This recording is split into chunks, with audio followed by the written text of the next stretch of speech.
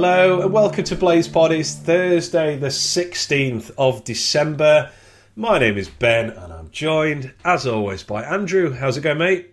All right, really. Keeping my spirits up with all the news and stuff. What about yourself? Yeah, same, I suppose. I'm counting down to Christmas now. Not long left, although I entered my annual mild panic that I've hardly bought any presents, which is how I feel. I'm the same. Yeah.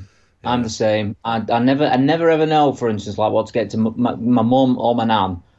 And I ask each other of them which one I should get, and they're just useless people, honestly, just absolutely useless. So yeah, I'm worried. The fear. Well, we were going to be talking about, hopefully we wanted to be talking about QPR and Sheffield United, but that got cancelled or postponed, I should say, frustratingly, because that's kind of broken up any momentum that we were building a little bit, because now the next game is obviously Fulham away on Monday, which is probably an automatic defeat, like not to be too and negative. Also, but with it being in London and all the games being cancelled in that area, I'm still a bit concerned that might still get cancelled at this point, because if we could be playing a Northern team this weekend by all the other matches that have been cancelled. Yeah, we'll keep an eye on that for sure. It means we go, I believe it's 31 days between home games.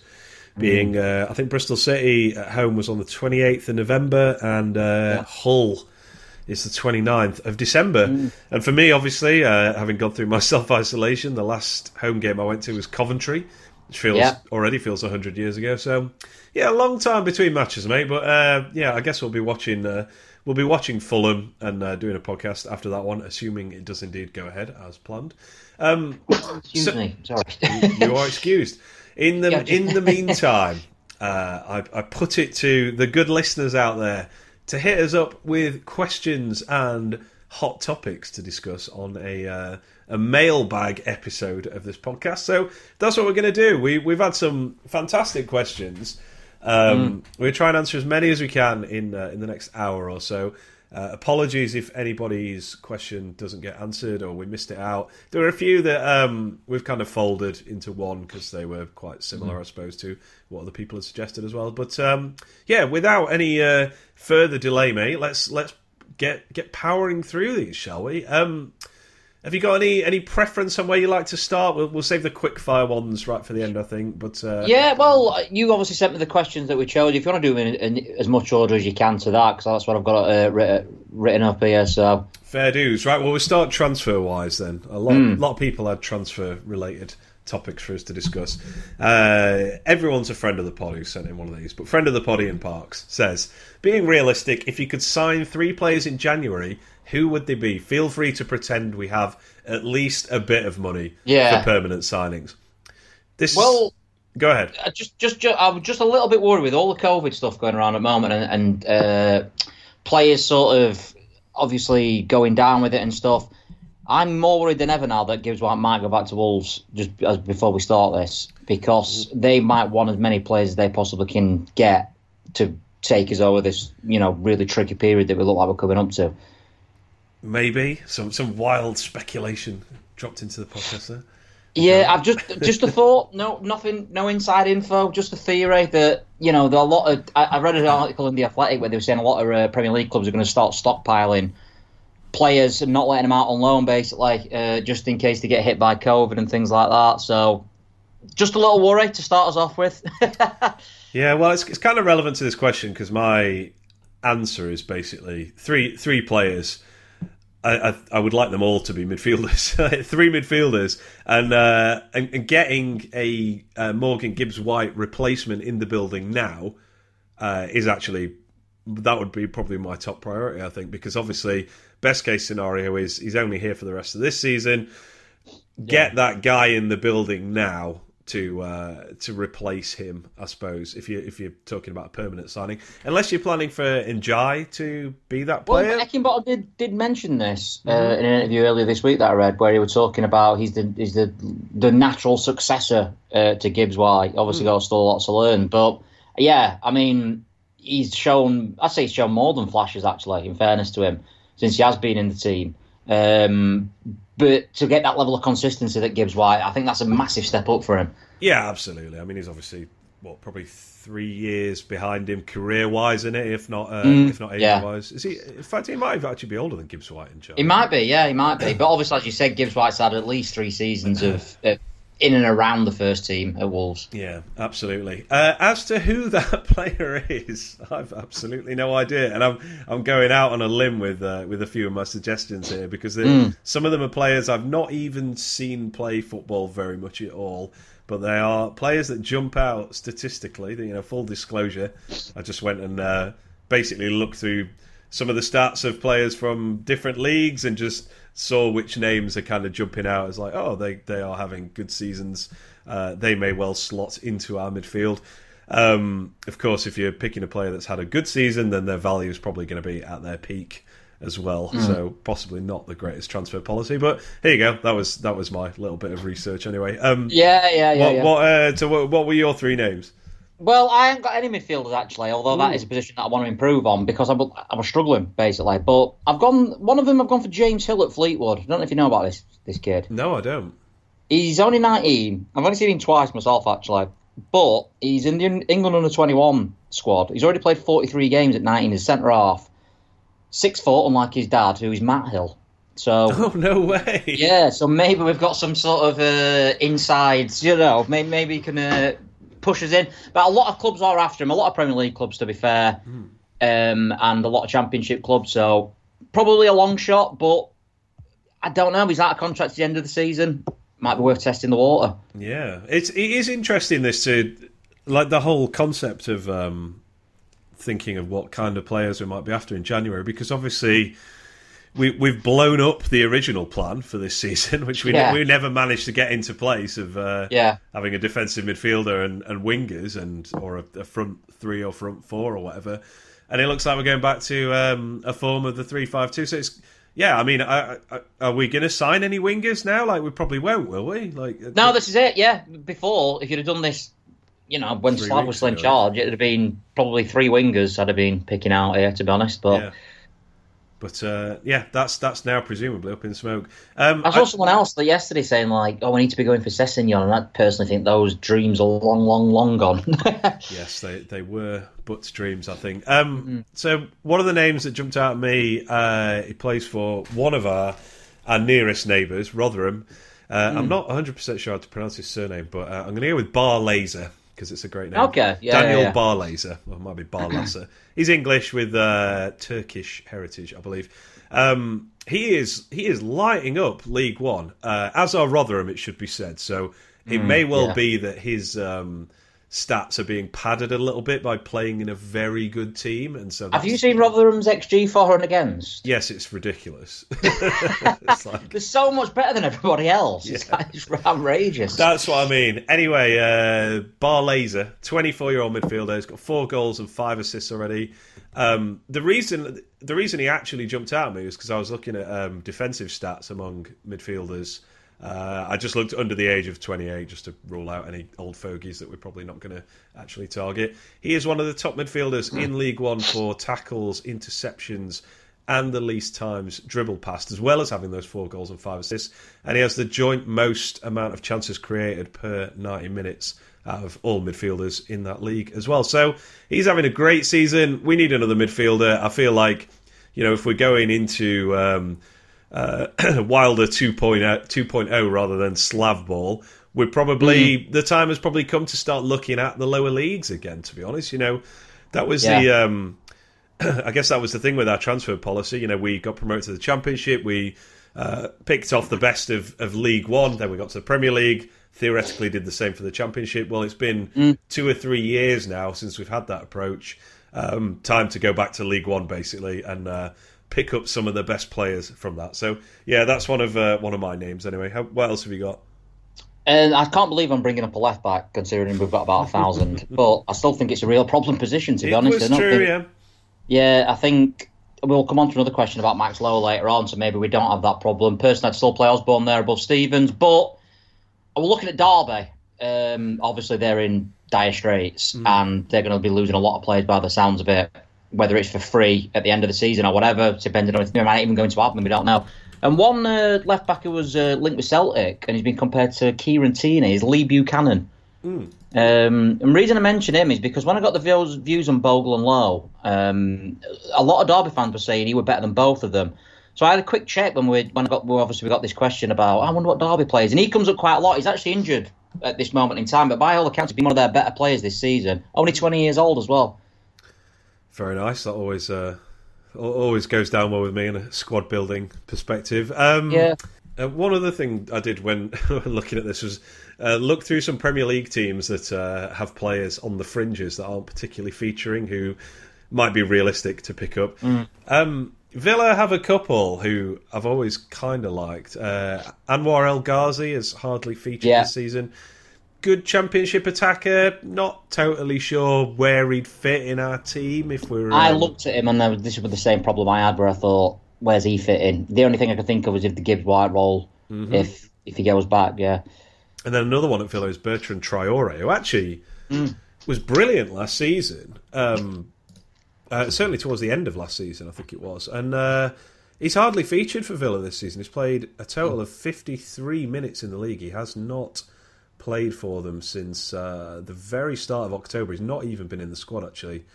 He's not injured either, according to what I'm looking at. Surprising. I mean, I guess he'll be on his way somewhere in January. I'm not sure of realistic destination, but a good player who is probably available. Kieran Dowell has hardly played for Norwich either. Oh, interesting. Yeah, that's an interesting one. Known quantity, obviously, for Heckingbottom, and most of the other players didn't really impress me at Championship level, but it was 3 seasons ago now. Yeah.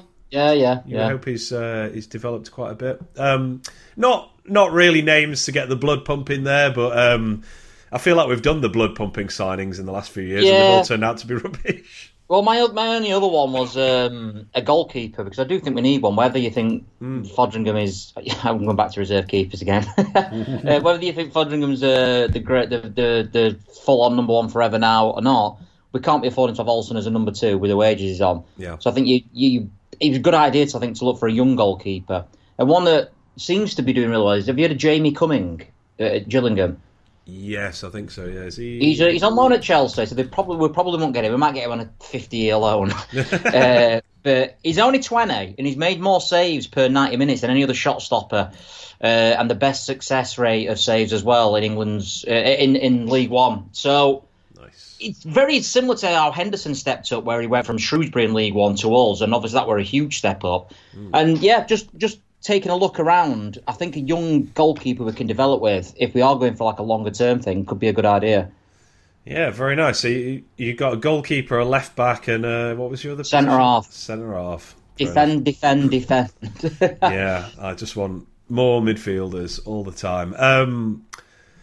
I don't know what's going on with Reading this season, but is John Swift still going to be there in January? I think he might be attractive. This is where I've been trying to be as realistic as possible. I think those signings for us are probably long gone, to be honest. How disappointing.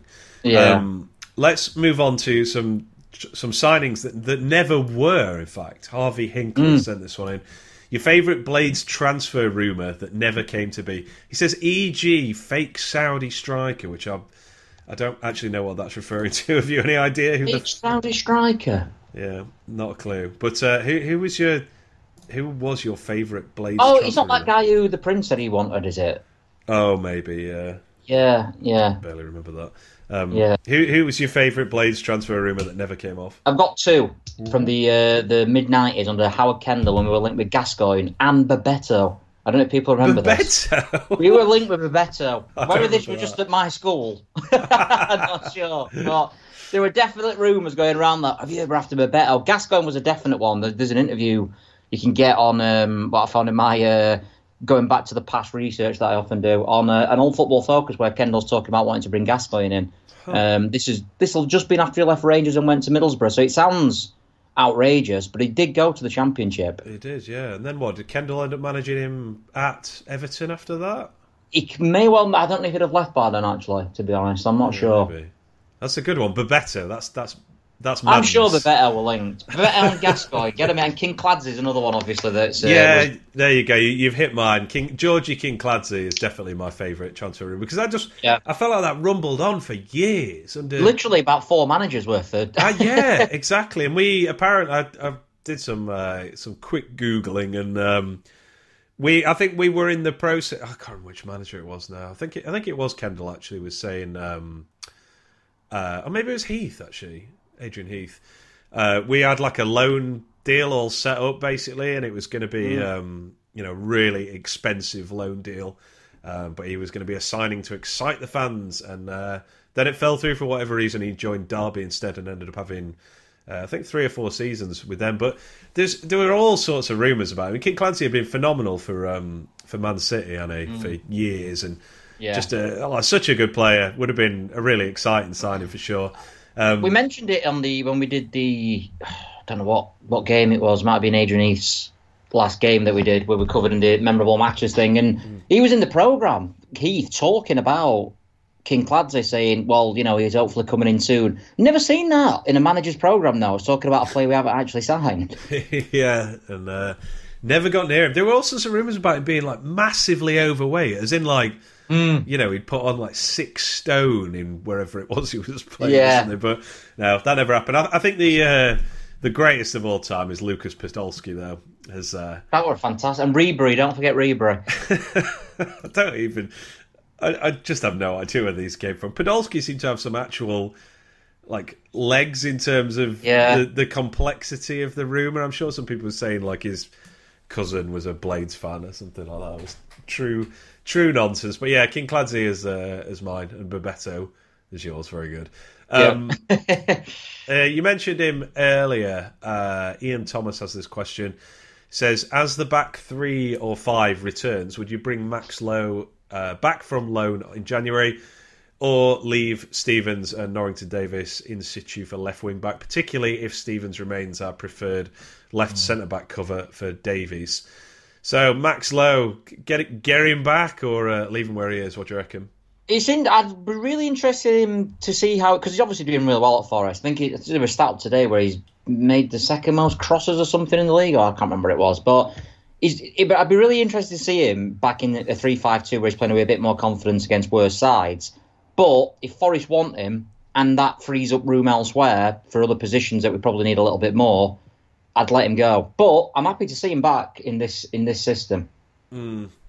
Yeah, I agree. I think I'd just rather use the rest of the season to have a look at Norrington Davis as part of a proper 3-5-2 with a back 3 that knows what it's doing, rather than the mishmash from earlier in the season where he was playing alongside Jack Robinson or a newly signed Ben Davies, and God knows what was going on ahead of him. We'd changed formation and teams so often in that first part of the season. I think the best case scenario with Lowe is probably he's like an above average championship left back. He's on very high wages, so if we can convince Forest or someone else to take him off our hands this season, then that's a win for me. So I'd leave him where he is. I don't see how he transforms this team, to be honest, and I'd rather find out for sure what we have with Norrington Davis, if he's someone who is a long-term player for us, or if he's his ceiling is much lower than that. So yeah, leave Lowe where he is my my opinion on that. Talking of players leaving, from Ron Justice says, inevitable transfer question. Hecky has said on a few occasions about having loads of options at the top of the pitch and good players missing out. Realistically, which of these 7, with a question mark, attackers will go this window? My money is on Burke and one other. Burke, I'd be shocked if he was still here at the end of January. No, I think we'll do everything we can to get him off the books. Whether anyone wants him is the problem. And that's the problem with all the strikers, to be fair, that we don't want. I think McBurney and Burke, for me, seem the obvious two. The problem is the wages they're both on. Yeah. I don't know if anyone's going to take a plunge. Yes, McBurney feels really like he would be really hard to shift at this point. He's barely played this season. When he has played, he hasn't been that effective, to be honest. Not scored a goal for over a year now as well. Yeah, I Yeah, I don't really know if I would want him to leave in January. But I mean, I guess the point of the question is we have so many strikers. One of them just won the Player of the Month in League One, of course, Dan Jefferson. Yeah. And we're only playing two at once, really. I mean, McGoldrick and Sharp the last few weeks. Brewster's injury was worse than feared, we should say.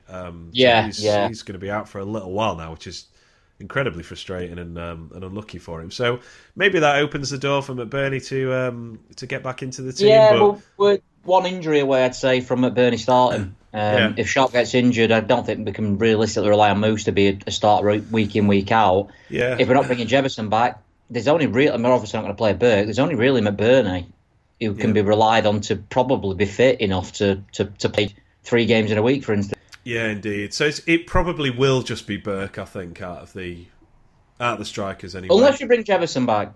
Yeah, which could happen, I suppose. Now we've got the change of manager. Yeah, might make sense. I'd quite like to see that, to be honest. Have him around the first team. I think he's not a striker. He is an attacker. I think Luke Freeman will be gone in January as well. Yeah. His contract is up at the end of the season. He's definitely going on a free transfer to Hull or Peterborough or something. He can't even get on the bench or anything at the moment. Even Burke's been making the bench for a couple of games. Oh, good lord.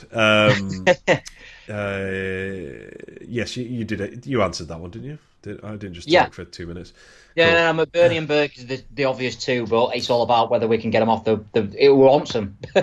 Yeah, indeed. Tom Martinelli took in players out of contract, so we'll do a speed through this one because we did so he says out of all the players out of contract at the end of this season, who do we keep / let go? Now we did an entire podcast about 3 weeks ago on which players we would keep to build around and which ones we would happily let go. So for detailed answers on that, I recommend going back and listening to that one. It was about 3 or 4 episodes ago, I think. But here's all the players who are out of contract at the end of this season as it stands. We have an option to give an extra year to most of these, but in terms of whether we do that or whether we wave bye-bye, give me your keep or let go rapid fire style on the following. Lys Mousset. Get rid. I'll go keep Mousset. I think he's... No, get rid. I think he's not fit enough and his wages will be fairly high, I think. Fair enough. That's a discussion we will undoubtedly have further down the line. Ben Osborne. Keep. Yep, keep for me. Jack Robinson. Come on, Ben. Sorry for wasting everybody's time with that one. Yep, cheery bye. McGoldrick. Keep. Yep, same for me. Chris Basham. Keep until he retires. Same here. Luke Freeman. Get rid. Yep, same. Billy Sharp. Keep until he retires. Yep, and Adeline Guadiora. Get rid. Yep. Same for me. So we diverge on Mousset. What do I... Things have changed since we did that roster of who we would like to keep and who we'd like to let go because of the change of manager. I think I said in that one that I would have let Basham go because we were playing 4 at the back and he weren't going to fit in. I think Basham now, he's not that old. I think if we're playing with the 3, it's a no-brainer to keep him now. Yeah, he's also fit AF, Basham, isn't he? He's like Mr. Fitness on all this, the pre-season training and stuff. He's like, it's like a really niche Captain America reference, but I won't do that. He's basically just lapping everybody else while they're all sort of, out of breath, running. Look, it will start fading. You can only play so long and stuff, but the fact he's kept himself so fit obviously bodes well. But like I said, I said probably get rid of Bash because we were playing with a 4 and he didn't fit in. Now we're back to a 3. I just think give him a contract now. Yeah, absolutely. That's a feel good story. Isn't it? That's what I want to see this Christmas. Actually, give me a year extension on McGoldrick, Basham, and Sharp, and I'm a happy bunny. And Ben Osborne definitely deserves a new contract as well. Yeah. Just let's not go overboard with paying him more than he's worth, I suppose. Yeah, that's the thing with Ben Osborne. If we're going to have a smaller squad, I've said this before, I won't mind keeping him because he can play a few positions, basically. Mm-hmm. He's one of the more likeable players we've signed in the last few years. Yeah. He posted something really well. What did he post yesterday? I think I sent it to you. I can't remember what it was. You did, but I can't remember. I think was it not related to some... something COVID. It might be, but it was a good opinion from him anyway. It was, yeah. I think I do remember that. Right, let's move on from transfers and players coming and going now. Tyrone James, another friend of the pod, obviously. It says, favourite season supporting the Blades from each of you, please, and why? What would you go for here? There's two here that stick out for me, and it's really hard to decide. I would probably too young to remember when we went up and Wednesday went down that season. I went into football at all then, so I think I have to go for either the Triple Assault season or the Wilder Championship promotion season. It's a difficult one because obviously we achieved something in the Wilder Championship promotion season, but in the Triple Assault season, that was just an unbelievable journey in a different way. We went to grounds and beat teams that we were just a nothing championship club the year before that, and we just suddenly transformed in a season. I'll probably go with the Wilder Championship promotion season simply because we completed something in that. Yeah, that's fair. I've got Triple Assault as well. And I actually put the League One. I thought long and hard about this, but I think I enjoyed the League One promotion season more than the Championship season. Interesting. I think the celebrations and the sense of achievement was greater from the Championship. The story, if you like, of spending in year out, see year was better. Yeah, but yeah. I think, and I would take the League One promotion season over the Triple Assault 2002-2003 season, just because we did achieve something, even though it was at a lower level. But we've gone through those 6 years of misery in League One. Suddenly, everything felt different. It was so enjoyable. All those players that went through redemption arcs that season, Coots, Basham, Freeman, Sharp was the captain and banging in the goals. I mean, he still is today, obviously. I think all those away games where we had more away fans than home fans at teams like Bury and a couple others in my mind has escaped. I think Rochdale maybe we had more away fans than home fans. I think why I preferred the Championship thing, a lot of it is I don't think any of us really thought we were going to get automatic promotion up until basically when Leeds lost at home to Wigan, probably. Yeah. And we were underdogs all the way. I always remember Alan Brazil on TalkSport, and they were saying sort of to, I can't remember who it was now. So Steve Morrison, funnily enough, who's now managing Millwall. He was playing for, he was managing Cardiff, should I say. He was playing for Millwall at the time, and they asked him, "Who's the best side you've played this season?" And he was going, Sheffield United, yeah, but what about Leeds? So no, Sheffield United, yeah, but Leeds were good as well. It's like just everyone seemed to be doing that. I remember Paul Parker coming on talking about how we were regimented and 4-4-2 and all this. And no one knew a thing about us, and everyone just presumed Leeds were going to pip us to promotion. Yeah. And everyone would be also, what a manager. And then this scruffy Sheffielder came along and sort of just dragged this team of no-hopers, what had been classed as no-hopers anyway, over the line. I just think that's an achievement that I'll be surprised if that happens again in the Championship for many a year, to be fair. Yeah.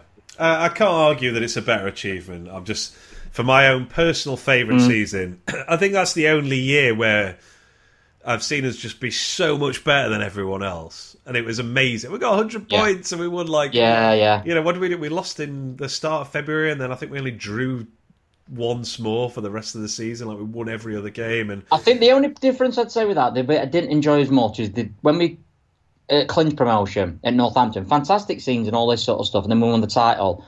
I can't help. I know we weren't playing when we clinched promotion in the Premier League, but the Leeds thing and all this sort of happening, and that weekend, the whole weekend of the Ipswich game, I thought was fantastic. Yeah, no, I absolutely was. I think for one season, I'd still. Yeah, I would quite like to live through that League One promotion season again. I guess the Championship one, bigger achievement, better story. But I suppose the League One thing is the only time possibly since I've been supporting United where you're just that much better than everyone else that you're playing. Mm-hmm. It almost like being a Celtic or Rangers fan when they dominate the leagues. We were that much better. I know, and that doesn't, there's not happened for me supporting United before, so it was quite novel, we've been rubbish for quite a while. Now we're just destroying everyone, and it's absolutely amazing. On a related note, Joe Glover asks, and this is a great question, I think. Do you think this current squad is on paper stronger than the Wilder Championship promotion squad? Emphasis on paper there. This is a really tough question, I think. Or is it? What do you reckon? This is really, really difficult, and I can't... I'm going to go for no, because I think the players have aged with us and they just aren't as good as they were. I think Stevens, Norwood, Fleck, they've all shown glimpses this season, but they're obviously players on the way down, whereas before they were players on the way up. I think if you put the first 18 of that season against this season, that season was far more balanced as well. I think we had pretty much an option. They might have not been the best players, but for instance, have McBurney and Birkin until recently Brewster. People talk about this firepower that we have, and Moose is another one, but they haven't got close to the impact that Gary Medine and Leon Clark did, which I think we had options there. We had we could bring Medine on for the long ball thing. We could, we had Kieran Dowell and Duffy sort of, or if we wanted to go in a flatter three, we saw Coots there or Basham into midfield, Martin Craney. We had. Ender Stevens could move on across into the centre half position, so I just felt we were more balanced. Yeah, I mean, but it's difficult. It is difficult. I would side with Wilder's squad. I think the Championship promotion squad over this one. I mean, starting from the back, Henderson is better than any of our current keepers. I don't think that's up for debate. He's arguably better than Ramsdale still, although Ramsdale's obviously making a bit of a push ahead of him in the England. Goalkeeping order anyway. The best players that we have now, the best players in our current squad right now, we're all younger and arguably better 2 years ago, or 3 years ago rather than they are now. I do think this squad does have more depth. It's just not great depth. I mean, if you look at the midfield in 2018-19, beyond Fleck, Norwood and Duffy, it was an ineffective Lundstram who I think most would have been fine with him leaving that summer. It was before he became... I completely forgot about Lundstram being in that team. in that squad, yeah. Well, we barely featured. We were so... The reason we got promoted isn't because nobody had a serious injury, but we were quite fortunate with injuries that season. So you got Lundstram, you got physically compromised Coots. He was not the player he was pre-injury, kind of as shown by the rest of his career, I suppose. Marvin Johnson and Kieran Dowell from January, and he played his best games at left wing back, I think. So yeah, I do think we have more choice in midfield at the moment, but we've talked at length about how it's not great choice, to be honest. I mean, on the other end, I'd say Bogle's better than Freeman, for instance. Ben Possibly. Osborne, maybe. I know, yeah. I mean, he's younger, obviously. He probably is, but I wouldn't say... I wouldn't... Yeah, I wouldn't... That's not the most convinced I'd be. I'd say Norrington Davis or Osborne are better than Marvin Johnson. Well, yeah, but... I'm trying to think... I think Stevens filled in at left centre out. Stearman was a really good replacement for it. I don't think we've got anyone like Stearman. If Egan gets injured now, I don't really know what happens.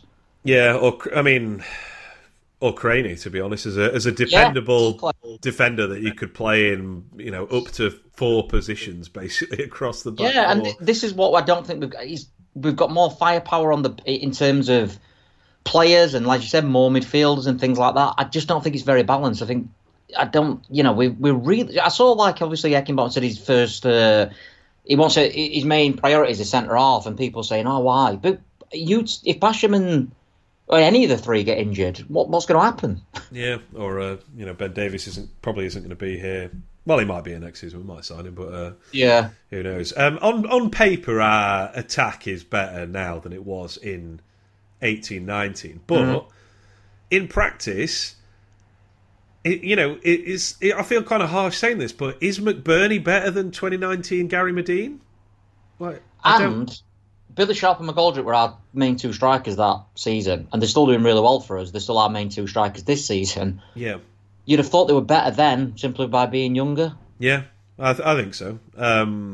Is Brewster better than Scott Hogan? In reality, it sounds ridiculous, but Hogan's certainly got a better championship record. I know Brewster did well for that short period at Swansea, but Yeah, So, and Ollie Burke is worse than Connor Washington. Exactly, yeah. Who was also up for League One Player of the Month last season, I think. Yeah. On paper, yeah, it's a feisty attack compared to 2018-19, but and then you've got Mousse, I suppose, comparing him with Leon. Yeah, Mousse is more. It's obviously better, but yeah, he's very available. But Leon was fit sometimes. So I think we're both going wilder there. Right, let's get niche now, and I'm looking forward to this. Who was it? Z-Boy asked this one. Give the masses the answer to the question all Blades fans want answering. Who is Roy's favourite ever Blades reserve keeper? And if you have a top 10 reserve keeper, that is even better. Do you have a top 10? Or I've done a 10. I've done a 10. Wow. I might have missed people out here, so people tweet in if I've missed. So I'll go in order. So we 10, Matt Duke. Yeah, Matt Duke. He was he coach for us as well for a bit? I think he was the coach for us, and he went to college when I was there. That's it. That's the only reason he gets in there. Guy. Number 9, Sal Bibbo. Sal Bibbo. Just for the name. Yeah, that's great. Number 8, Wilco Devote. Yes, Wilco. Get in. He's going to get a mention later on as well. Number 7, Phil Kite. Yeah, always a great surname, Phil Kite. Yeah. Number 6, Aidan Davidson. Oh, yeah. Number 5, Andy Gorham. Is he a reserve keeper? I might query that one. I thought he was on loan, but I've looked into it, and according to the sites anyway, because I weren't going to have him in, he actually signed permanently. But well, I suppose there's probably some joke about how the other Andy Gorham can be a reserve player on this. Anyway. And this is another one. This is a bit Alan Fettis at number 4, which I'm not sure if he signed full time either. Yeah, I remember him. Number 3, Billy Mercer, which is mainly not to do with him playing for us, but I always remember him in the semi-final with Chesterfield after he left us. Oh, yeah. And then the top 2 by quite a distance. Number 2, Ian Bennett. Yes, he was good. And number 1, Mel Rees, because he was third choice, really, behind Tracy and Kelly, and he was brought in basically on an emergency deal. Because we had no goalkeeper. So I still think you can have him as a reserve goalkeeper because he was brought in as that. There's an interview with him actually after his debut where he says, I know that I'm not going to be first choice, but I'm just going to do what I can and stuff. So what a signing. Brilliant stuff. 2 names you made. No Gary Kelly? He only played one game, didn't he, Gary Kelly? That's the ultimate reserve keeper, then. That is the ultimate reserve keeper. Gary Kelly missed out. There's another one who I Phil Barnes was a name. Phil Barnes, that was it, because he made a mistake in a League Cup game that I saw him against. So. I feel like Phil Barnes was here forever and just never actually played a League Cup. Yeah, he was just. I could have had Paul Gerrard, but he were awful. Yeah, maybe Phil Barnes is the reason Warnock stopped having a sub-goalkeeper. It's like, what even is the point? Kevin Blackwell were on bench for one game. Honestly, it's true. Hello, Blades Pod listeners. Just a quick break to tell you about NordPass. Now, security and speed are 2 of the things I prioritise when I'm online. That is why I'm using NordPass as my password manager. It is brought to you by the cyber security experts who built NordVPN, and it's used by more than 14 million people worldwide. So NordPass is everything I'm looking for in a password manager. It stores all my passwords in one place. They're all accessible with a single master password. It can help generate new and ultra-secure passwords at the click of a button. NordPass's autofill feature also helps me log in much more quickly to whatever site or account I'm using. Basically, NordPass boosts my online security, makes using the internet easier. That's a pretty good combination for me. NordPass are offering a great deal this month for BladesPod listeners. You get up to 70% off NordPass if you sign up at nordpass.com/BladesPod or use the promo code BladesPod when you do sign up. So that's up to 70% off plus an additional month absolutely free. Head to nordpass.com/BladesPod now and boost your own online security. Thank you very much. Now back to the podcast. Well, we've done a top 10. Let's do an 11. And this is quite timely because you and I had a separate discussion about this. This is from Thomas Carter. And he says, Blades Overseas 11. So pick your Blades Overseas 11. There's 1 or 2 genuine stars in our history, but mainly a sea of one-season wonders. Yeah. and mediocrity, and you can say that again, Thomas. We'll give you a lot to mull over anyway. We were having a conversation about who was our last successful foreign player, and for the purpose of this, non-UK and Irish is what we're doing here. And we have to go back quite a long way for a successful foreign player at United. And he will be included in this, I think. Do you want to? You give me your team, and then I'll give you mine. But I think you've hamstrung yourself and made this even harder for yourself, haven't you? I tried to pick one nation per player, and it's a squad of 18. So you can only have one Norwegian, for example. In the whole that's squad. it. Yeah. Do you want me to go through the first, the whole thing? Yeah, give me the whole 11. Alan Kelly, Republic of Ireland.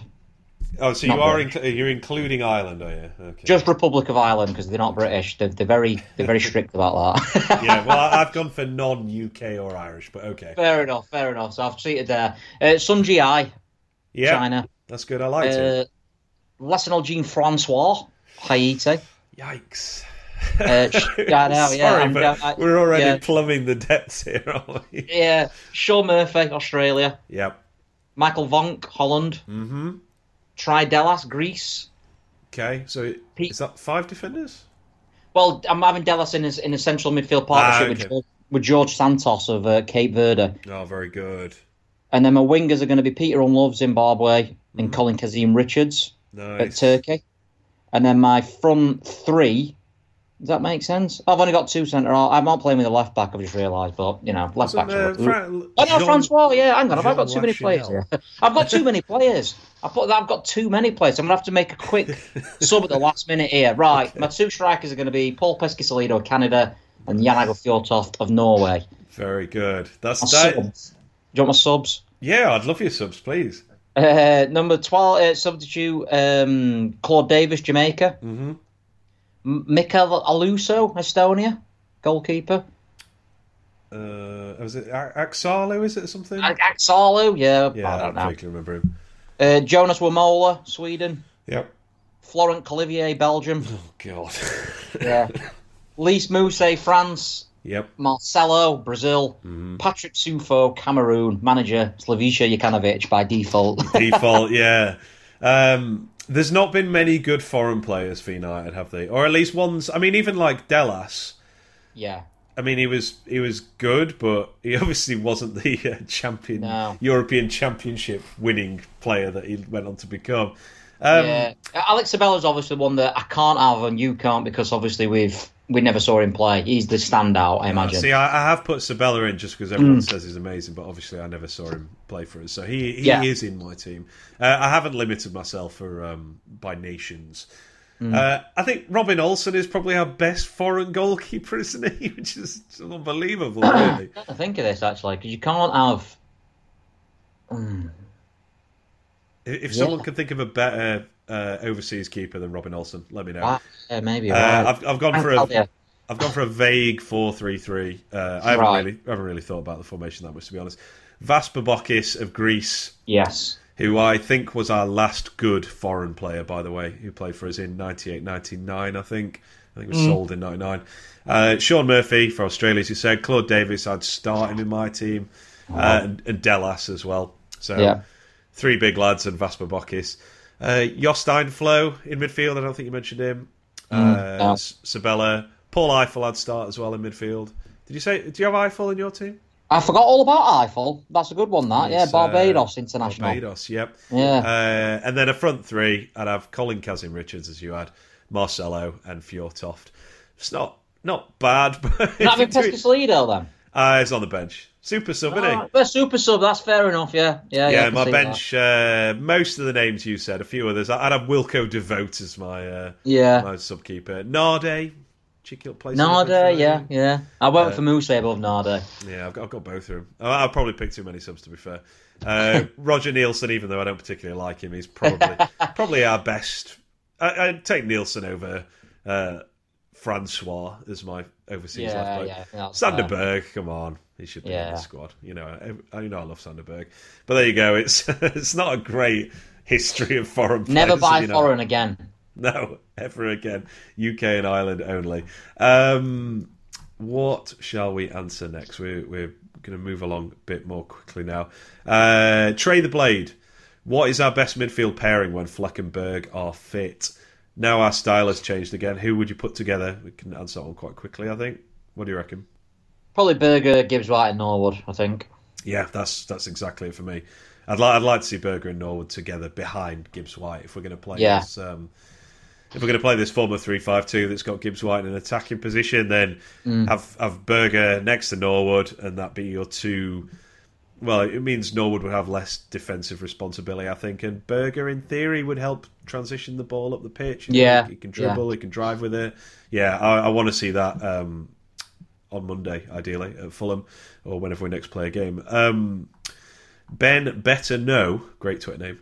If you were to make a Frankenstein's monster of the best attributes of all our strikers, what would they be, and how good would they potentially be? So I've proposed Mousse speed. I've got this difference. I've tried to have one sort of attribute for each of our strikers, so I've gone Burke speed because that's the only thing he's got. Okay, fair enough. Yeah, I actually I only have 4 players in my Frankenstein. Okay. The rest I've just chucked in the bin, I suppose. McGoldrick's skill, Billy Sharp's brain, and Brewster's... I've got movement, same sort of thing, yeah. Brewster's age? I've gone Brewster's hard shot. So that's my player. As to how good they would potentially be, well, I don't think they'd be playing in the Championship, put it like that. If you put Billy Sharp's brain on any 20-year-old striker, they're probably playing... Yeah. That's going to be a pretty good package. I've got Sharp movement, Did's technique, Burke pace, Moose finishing, because I think he's a good finisher, Moose. Brewster hard shot, and McBurney beard. Yeah. I was going to try and crowbar McBurney and Burke's sort of dress sense into this, I suppose. But banter. Might well be. Jamie says, who do you think is the next youngster to break through? I assume we're not allowing players like Njai, obviously, and Jebison's a bit of a cheat answer. If I had to guess, it would be Lapata, just because we're finally sort of settled in defence, and he would, if he came into the team, he would have 1 or 2 senior pros in Basham and or Egan next to him to kind of coach him along. I think he's definitely, almost by default, the one who's probably going to come in next, simply because we're really short in that area, as I said earlier. Yeah. Harrison Neal's got good reviews. Is it Kettering though, right? Yeah, and it's a big step down. That's not really that different to Southend, is it? No. It'll be interesting to see what happens with him when his loan's up. If he stays with the squad or goes out on loan to a league team. My hunch is he probably stays with the squad now. I think if he comes back, Heckingbottom obviously knows him well. There was a lot of emphasis on bringing the youth through, bringing the youth. So that would be my guess. Is it the same for you? Yeah, exactly that. Yeah, I think, like I said, I think he's obviously the next one in to be given a chance anyway. But it's hard to know because Njai, I know he had rave reviews and stuff, but he sort of went off the scene and all of a sudden he's straight into the first team. So it's difficult to know who's going to come in. Yeah, that's true. Could be somebody. Jebison was another one. Jebison, we played at Hackford before him, didn't we, in the Premier League? And then he just sort of burst into the team. And we might even have had Frankie Maguire on the bench. That's right. Frankie Maguire, another one. Yeah. Yeah. So Brunt seems to have been. Brunt must be like 35 now. He seems to have been around for ages. Brunt and Jake Eastwood were signed at the same time, I think. Yeah. I like this one. Jordan Patterson. Most underrated kits. One that should get more love than they do. Obviously, very subjective, so who knows? Maybe I'll say something that's actually quite highly rated. But for me, the yellow and purple away kit. Yes. From 96, 97. I've got 94, 95, but you might be right. I said 94, 95-ish, but you might be right. Purple and yellow, you said? Yeah. We're thinking of the same kit. Yeah, we have it for a couple with the seasons. Middle, it's like purple one side, yellow the other. Yeah, I just think that's a beautiful shirt that you don't see. Yeah. I don't see many of those around the ground, no. To be honest. I think that season, 96, 97... that has the best 1-2 punch of home kit, away kit. Yeah. And Wads on front. Wads, of my time supporting United, anyway. So it's the perfection of a home kit, that one. My favourite ever kit is the white away one in the early 90s. Laver one. Oh, yeah, with the red collar. Third shirt. Just pure white. That's really nice. I think it had a red collar. I didn't have the kit itself. I had a badge of it. Oh, lovely. Yeah, I've got some kits open here actually. So it probably doesn't work perfectly in podcast format, but there we go. Yeah, the one I think it was a third kit from a couple of seasons before that, or maybe it was an away kit and became a third kit. But the sort of purple one with the it was like a dark blue with like a purple and green sash. Yeah, I know which one you mean. Yeah. I was big fan of that one as well. And then for home shirts, I'd say that the 06-07 Capital One home shirt, so the Premier League shirt under Warnock. Yeah, that were a decent one. Yeah, best home kit of the last 20 years, in my opinion. Wow, yeah, that is a, like you say. I think we peaked at Wards. I didn't mind that blue away kit, by the way. Do you know with the purple thing going across it? People don't seem to like that one that much. Which year was that? 94, something like that. I think the year we got relegated is probably why people don't like it. Oh, maybe, yeah. Is that another one I'm thinking of, that I'm talking about, with the sash, like a diagonal stripe? Oh, we're talking about different kits. Oh. We're talking about different kits. I'm talking about the half and half, purple and... Yeah, that's on here as well, but I also like the one you just mentioned with the sash. Yeah. Excellent. What else have we got here? In terms of a serious question, says Tom Hardy, not the actor. It could be the actor, I suppose. If we were to get promoted to the Premier League again, either by A, gradual improvement over a period of years in the Championship, like in 2006, or B, hitting rock bottom in League One and then rocketing through the leagues in 17-19, what would you pick? So basically, if we're going to get promoted again, would you rather it be Warnock style, it takes a few years of gradual improvement, or Wilder, we bottom out and just go bananas for the next 3 years, fairy tale Wilder journey? by my absolute mile, and I like the idea of Wednesday fans being just as confused as last time. It's like, how's this happened? How are we still in the Championship? I think I'd like the gradual improvement, I'm going to differ. Would you really? Oh, yeah, give me the misery and let's rise again. I've had enough misery. I don't need more misery. I get that the highs become higher with the lows, but I feel like I've had the lows. I'm still due a little bit of I've got a debt to be repaid on highs. I think so. Yeah, give me mid-table this season, playoffs next season, maybe we get promoted, and then stomp the league a couple of years after that. So, yeah, that's what I'll go for.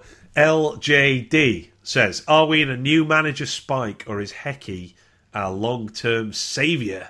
Or is it too early to say? What do you think? It's too early. It's too early, innit? I think everybody knows that it's way too early. He's won, 2 games out of 2? Great start. I think it's a bit early to be getting the statues out. Just a little bit. We're on a nice run of fixtures as well. Yes. Which includes we're not next. Yeah. It includes the final game of Jukanovic's time here, obviously. I will say that a lot of the XG stats suggest that we should be doing a lot better than the sort of lower mid-table that we were in for all but the last few weeks. So it's very possible that we were going to creep up the league over these few weeks anyway, regardless of who the manager was. I guess colours to the mast. I have major doubts about Heckingbottom being the long-term saviour, to use LJD's phrase there. But, but hey, like you said, so far so good. It could not have gone better in those first 2 games, and long may it continue. Last non-quickfire question, although we'll try and answer it quickly. James Cheetham, I think it's Cheetham or Cheetham. Sorry, James, I should know that. Who would you invite to a Sheffield United dinner party? And I suggested we'd limit this to 4 people, and it can be anyone with a United connection, so a fan, a player, a celebrity, an ex-manager, or whatever. Who have you gone for? McKay, Wilder, Abdullah, and Bobby Nutt, just to lighten the mood. We've actually gone down a similar line of thinking. I've 100% McCabe and Prince Abdullah. Yeah, and sat opposite in each other. Silence. That'd be good for all the social distancing and stuff as well, wouldn't it? And then my other 2, I would have Kevin Blackwell, and then whichever of the Under the Cosh guests hates him the most. Is it Paddy Brilliant. Kenny or Paddy Kenny? I don't think Paddy Kenny hates him. Clark Carlisle, but he didn't play for us. So Matt Kilgallen? Didn't he have a lot? I think Matt Kilgallen's the only one who actually said he were all right. But yeah, I mean, you could just any player that he's ever. Lee Hendry didn't like him. Lee Hendry, that'll do. So basically, 4 people who. Seen Lee Hendry's hair recently, by the way. It's not great, is it? It looks like Sue Smith. It does anyway. look like Sue Smith. But yes, I would want the just as awkward a quad of people as possible, and I'd just make everyone play hilarious party games and just sort of sit there cackling to myself while they have a really awkward evening. I don't know why that's my solution to this, but it probably says more about me than anything else. But yeah, McCabe and Prince Abdullah at the same dinner party. Sign me up for that. Yeah, imagine that. They're fantastic, weren't they? Yeah, get the drinks flowing. It'd be great. I was going to have Warnock on here, but my first thing with Warnock, but I don't know if after. I don't know. I think it'd just be him righting a few wrongs all dinner. Warnock and Graham Poll would be quite interested, I suppose. I don't know if you could say Poll has a United connection, but he's ruined a lot of our days, so maybe. That's true, yeah. All right, last few questions. We're going quick fire now. Some of these get a little bit off the wall, so bear with us. Ad Follett, another friend of the pod. When you say your goodbyes at the end of Blades Pod, do you leave the Zoom call there and then, or do you do some real off-air real goodbyes? Sorry if this will ruin the magic for anyone. It just sounds so genuine. I think that just tell him. Don't tell him, Pike. I think that just shows what great actors we are. Because we usually end up having a chin wag when we're finished. Yeah, slag all you lot off. Well, this idiot's tweeted it. I had an anxiety dream a few weeks ago that I'd left in a load of stuff about me moaning about certain people. This is my dream. I was listening back to the podcast and I was like, oh no, everyone can hear what I really think. Yeah, we just let off Steve about every other single Twitter poster and podcast, and I'm only joking, or am I? We'll never know. Eggy, only one question that really matters this time of year: Yorkshire pudding on your Christmas dinner, yes or no? Absolutely. I think if you're not having Yorkshire pudding on your Christmas dinner, then you're not welcome to my house. That is a fact. I mean, you shouldn't need an excuse to have Yorkshire pudding with a Sunday roast type meal. Well, my mum normally does as a plate of pudding first. Oh, and right. Then the dinner starter. As a starter, only Christmas Day. This is yeah. So, but do you just have it with gravy or what? Yeah, with gravy and absolutely. Onion inside obviously makes it itself, and then. Normally, unfortunately, I'm that drunk from the pub, so I normally go to the pub Christmas Day. Probably won't be doing it this year, but that I don't appreciate as much as I should. JP, what is the origin or backstory of Andrew's Roy and Panchero Twitter handle? You got a quick answer for that one? Yeah, when I joined Blades Mad, I was listening to a song called Roy G. Biv by Boards of Canada, and I didn't think I was going to stay on there long. I just went on there, and I just called myself Roy Biv because of that. And then I started doing the view forms, and everyone knew me as Roy, so I just kept the Roy thing. Panchero is just me and Liam, who we're doing the Madeley podcast with. We wrote a sitcom once, which has not been on your screens. And one of the characters had an alter ego called Panchero. So that were it. And then now all I get is people saying, you're served, because Panchero is a restaurant in America. And I just get loads of people saying, disgusting service from Panchero tonight. We were waiting 45 minutes for an order. And I'm a terrible man. I always respond saying, you get what you're given, shut up. As if I'm like, so they probably lost the business because of me. But... Excellent. Another Roy-related question from Connor.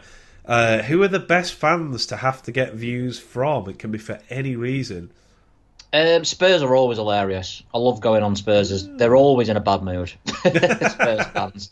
Wednesday fans is the most I've enjoyed it when we beat them 4-2. All the pre-season predictions, I absolutely love doing the Wednesday pre-season prediction ones as well. Norwich, always good for a bit of bitterness as well, especially with the Premier League season. The most level-headed ones, Bristol Rovers, always good fans, Bristol Rovers fans. Very nice. Millwall, good before all the racism. Millwall were good before they got rid of many many posters for varying degrees of racism. But before that, it was at least we were quite an active forum, whereas it isn't now at all. So. Yeah. How unusual. Probably just got time for one more, I think. This is from the other question from Tom Hardy. Snog, marry, avoid. Shoreham View, Tufty Club and Sheffield United Way. The floor is yours. I'll snog Shoreham View. I've thought about this quite long and hard. He likes a few drinks, Johnny, and I reckon it'd be a proper night of passion, and then massive regrets the day after, knowing Johnny. For what I think I know of Johnny anyway, so I'll snog him. Marry Sheffield United Way because they've got lots of gossip, and I'm a bit like Norris from Coronation Street, and I like a bit of gossip, and I think they'd be nice chaps to bring home to your mum. Yeah, I'm gonna say no offence to the other people on here, but they seem like probably some of the nicest chaps on the internet. Is how. Yeah. I imagine bringing Nick and Hal home and saying, "Look, what you're going out with both of them?" Yeah, I am. Yeah, got it's 21st century. Get with it and avoid Tufty Club. And I get the feeling I'm not ashamed to say this, or I don't feel guilty about putting them in a void because I imagine they wouldn't want the attention. They strike me as people. I mean, Dead Bat is Morrissey. Not in a racist way, but he hates people. So I'm guessing Dead Bat doesn't want people around him in the same way that Morrissey don't want people around him. And Webster looks like about 6 million different people, so you probably forget who you're married to. So he could be having an affair, send Ed Miliband in his place, and you'd have no idea. So I'm going to avoid that for that reason, yeah.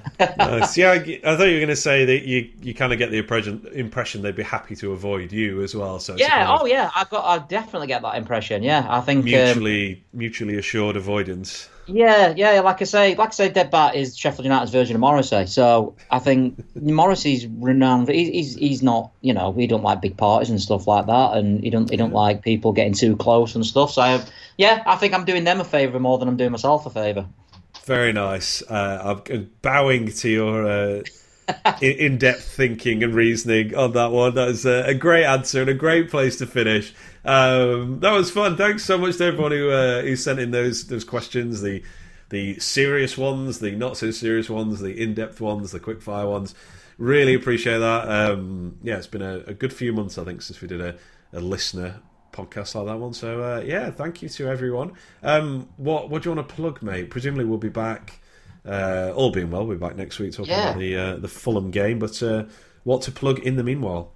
Well, if anyone wants to read the pre-match view from QPR, then they're idiots because it never happened. So I've got. I'm going to do the Fulham. I'll probably get the Fulham view up Saturday, Sunday pre-match, and we've got an episode of Made Out which is all about Blanche Hunt from Coronation Street, which is actually a lot funnier than you might think. It's one of the favourite ones that we've done in terms of the clips that we found. So, very nice. Yeah, I'm a few episodes behind. Actually, I'm still catching up after my self-isolation meant we are going to be doing a Christmas special. We're hoping to get that out before Christmas Day, where we're going to do Top of the Pops Christmas Day 1996.